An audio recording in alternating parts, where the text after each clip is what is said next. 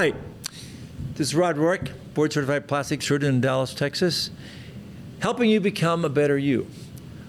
Eyelids. We're going to talk about eyelid surgery with a world expert, Dr. José Montes. Welcome, José. It's so great. First of all, Dr. Montes is a good friend of mine. We do cosmetic boot camp together with Mary Lupo and Ken Beer. And so, José, tell us a little bit about what's new in eyelid surgery from your perspective. And you're such a great teacher, and you lecture around the world. So what's new? What's new and what's hot in eyelid surgery? Thank you, Rod. First of all, I'm so happy and honored to be here and to address a little bit or share a little bit of my expertise with your audience. I would say that for eyelid surgery, what is hot is what is right. And I think volume preservation.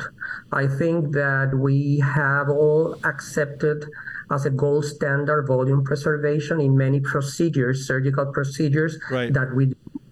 Regrettably, this has not been adopted yet by many other practitioners, but I would say that for eyelid, upper and lower volume preservation would be my pick. Yeah, no, I agree, and you're so right, and you do that so elegantly, and so what is the best thing to do volume preservation in the periorbital area? Would you say?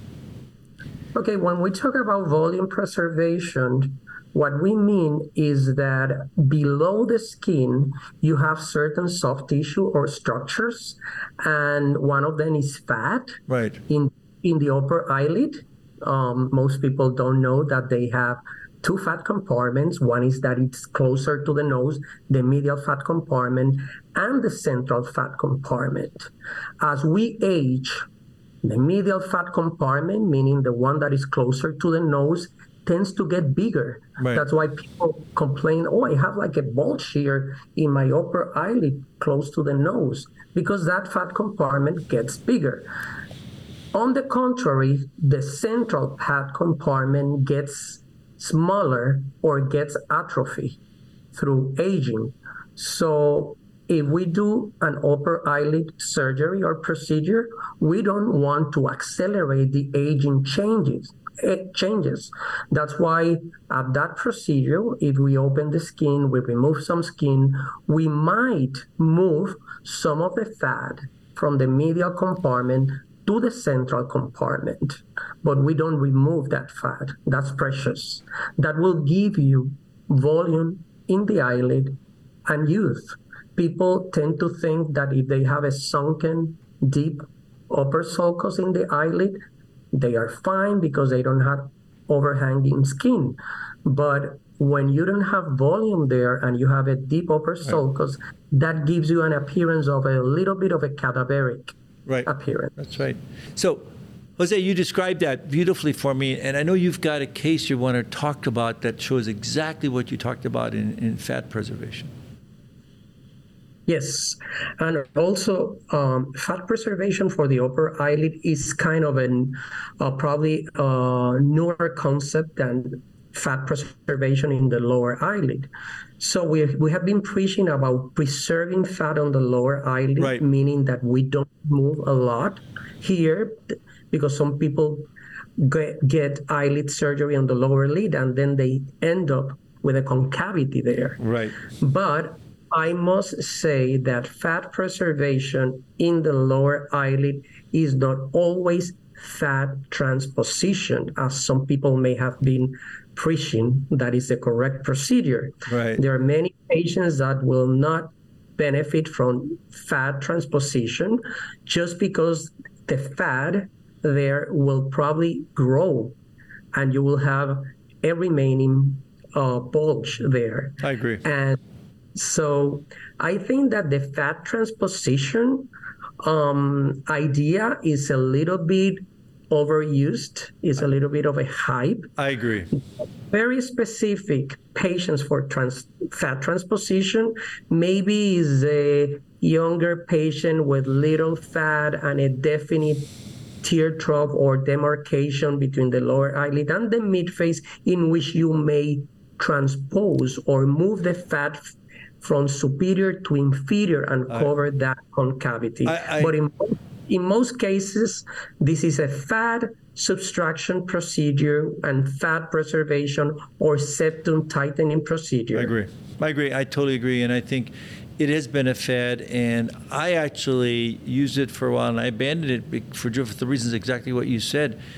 Sometimes it would work, sometimes it wouldn't. Sometimes you get fibrosis in that area. So I do addition, subtraction. I'll take out selective fat if I need it in the lower eyelid, and then I'll blend the fat, or put a filler in, but I'll blend the fat with fractionated fat. So show us some examples. I know you wanted to talk to about this, and of course pictures are always worth 1,000 words. You have a couple of cases you want to tell us about. Yes, but we talk about the upper eyelid patients, and I was very emphatic about volume preservation. We have to think, we have to survey the whole face when we look at a patient that requests an eyelid procedure. And usually by surveying the whole face, we can get many clues about what's the right procedure. By looking at a face, you saw in the first patient we saw on screen, it was a very small face, thin skin patient. Therefore, her eyelids were very thin. So I removed on the upper eyelid only skin. Right. In this second patient that I'm showing now is a patient that has rather a bigger face, thick skin. Therefore, the upper eyelid has thicker skin, and it's a heavy brow complex and eyelid. You can see that in the picture. Right. So in the patient, I elected for a procedure in which I'm removing skin, some muscle, and definitely some fat debulking. Right. And this is the result. Right, which is beautiful. And I agree. And so it's basically has to be tailored to the patient's needs. That's exactly right. I mean, it's just like anything else. You have to be, an expert to understand and to analyze the patient. Thin skin, thick skin, fat there, not. And but the key is, the youthful look is always a full look in eyelids. And as you know, we, certainly in plastic surgery, we for decades were taking out too much fat and making people look older. It was a paradox. And now we finally have gotten to, I think, the nirvana of blepharoplasty, where less is more, and fat is very precious, especially in the eyelid. And I know you've showed that beautifully. I think that's the biggest learning that we have had in the past 10 years. And also ethnicity, Rod. Right. We have to, there's no procedure in the face that has more impact than an eyelid procedure. Right. I know that I'm biased. I'm a oculofacial surgeon by training, but you can have a facelift, well, except for noses, of course. But eyelids has such a big impact, and if you don't respect ethnicity, you change the person.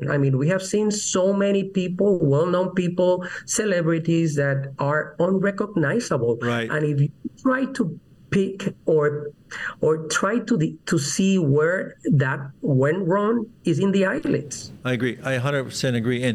And if you change them, it's very hard. It's like a rhinoplasty. It's hard to take them back, because sometimes it's irrevocable, isn't it? So you have to be very careful with what you do with the eyelid. Not only changing their ethnicity, but also making them look different or weird, right? You know what? I always try to teach to my residents, because I'm a professor at the University of Puerto Rico, that for upper blepharoplasty, there is one thing that you should always remember, and this is very technical, but is the incision placement in the upper eyelid has to be lower. 100%. As low as possible. You know what women want after surgical procedures on the upper eyelid? They just want space to put makeup on. Just that. Remember that. The rest is accessory. So try to keep your incisions very low. I agree. Therefore, you will preserve the ethnicity, and especially in men. This is one of the procedures that, in terms of gender distributions, I have men and women, like 60% women and 40% men seeking for upper eyelid surgery. So men are looking for these procedures, right, and you have to protect their gender aspirations. 100%. That's so well done. And also, placing it low, especially in patients of color, because if you can't you can't hide that. If it's too high, I did a patient the other day that was a Fitzpatrick 4, and she had an incision way up high. You can't fix that except with, I guess, with skin pigmentation and tattooing. But, wise words from Dr. Montes, who's a true expert in this area. Place them low because then they can put makeup on, and also it's imperceptible then. So, and you also had another patient you wanted to show us that was really going to demonstrate some of those things we talked about? Well, I just want to demonstrate here that we cannot look at the eyelids without their precious neighbor, eyebrows. Right. So when you are thinking about eyelid surgery, the first thing is you have to make sure that the patient doesn't have actually a droopy eyelid, what we call ptosis, because that's something that has to be corrected in a completely different way. Right. You have to surgery on the muscle that actually lifts the eyelid. Also, the position of the eyebrows. What is the relation between the eyebrows and the eyelids? That's a key component of our assessment and our procedure. And sometimes we can deal with the brow position with neurotoxin, meaning in a less invasive maneuver. But sometimes we can do procedures actually like through the same eyelid incision. I do some brow fixation procedures through the same eyelid incision. That's not a lifting procedure. That's basically putting like a suture a pexy, yeah, on the roof and trying to keep the roof, which is the eyebrow, in position, preventing the lateral brow aspect to descend. Yep, I like that, and I use that not infrequently in males, and I think it's very powerful. I mean, it gives you that subtle elevation that people will like in that area, and I agree. It's so true. You've got to look at your eyelid, you got to look at your eyebrow, and you have to be able to say what they need and what they don't need, and you've shown that beautifully in your patient. You demonstrated that to us. So what are great advice here from Dr. Montes. So what are your take-home messages for people that are looking to get eyelid surgery? They feel and look tired. What would you say are the 3 most important things they need to ask themselves, and also how do they find somebody who's an expert that can help them? Well, Rod, I get a lot of questions from eyelid surgery, and let me tell you that one of the most recurrent questions from people is if this procedure is covered by insurance. Okay.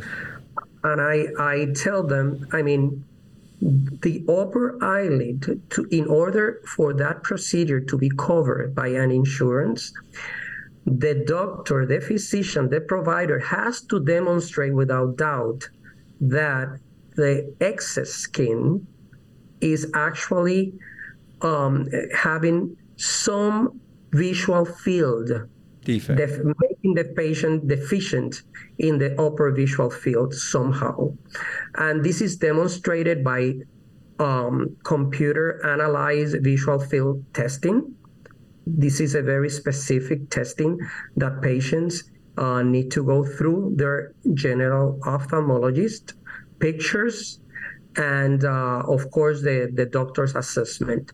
And most patients are not really, they don't really have a functional issue with this. But that's, I hope, answers to the patients that are following this YouTube channel, that you need to follow certain procedures to prove that indeed that may affect your visual field in the upper gaze. Yes, and I get those questions as well too. And most of the time, it really doesn't. And many times this is a cosmetic procedure, both the upper and the lower, and unless it's really got a lot of visual field defects.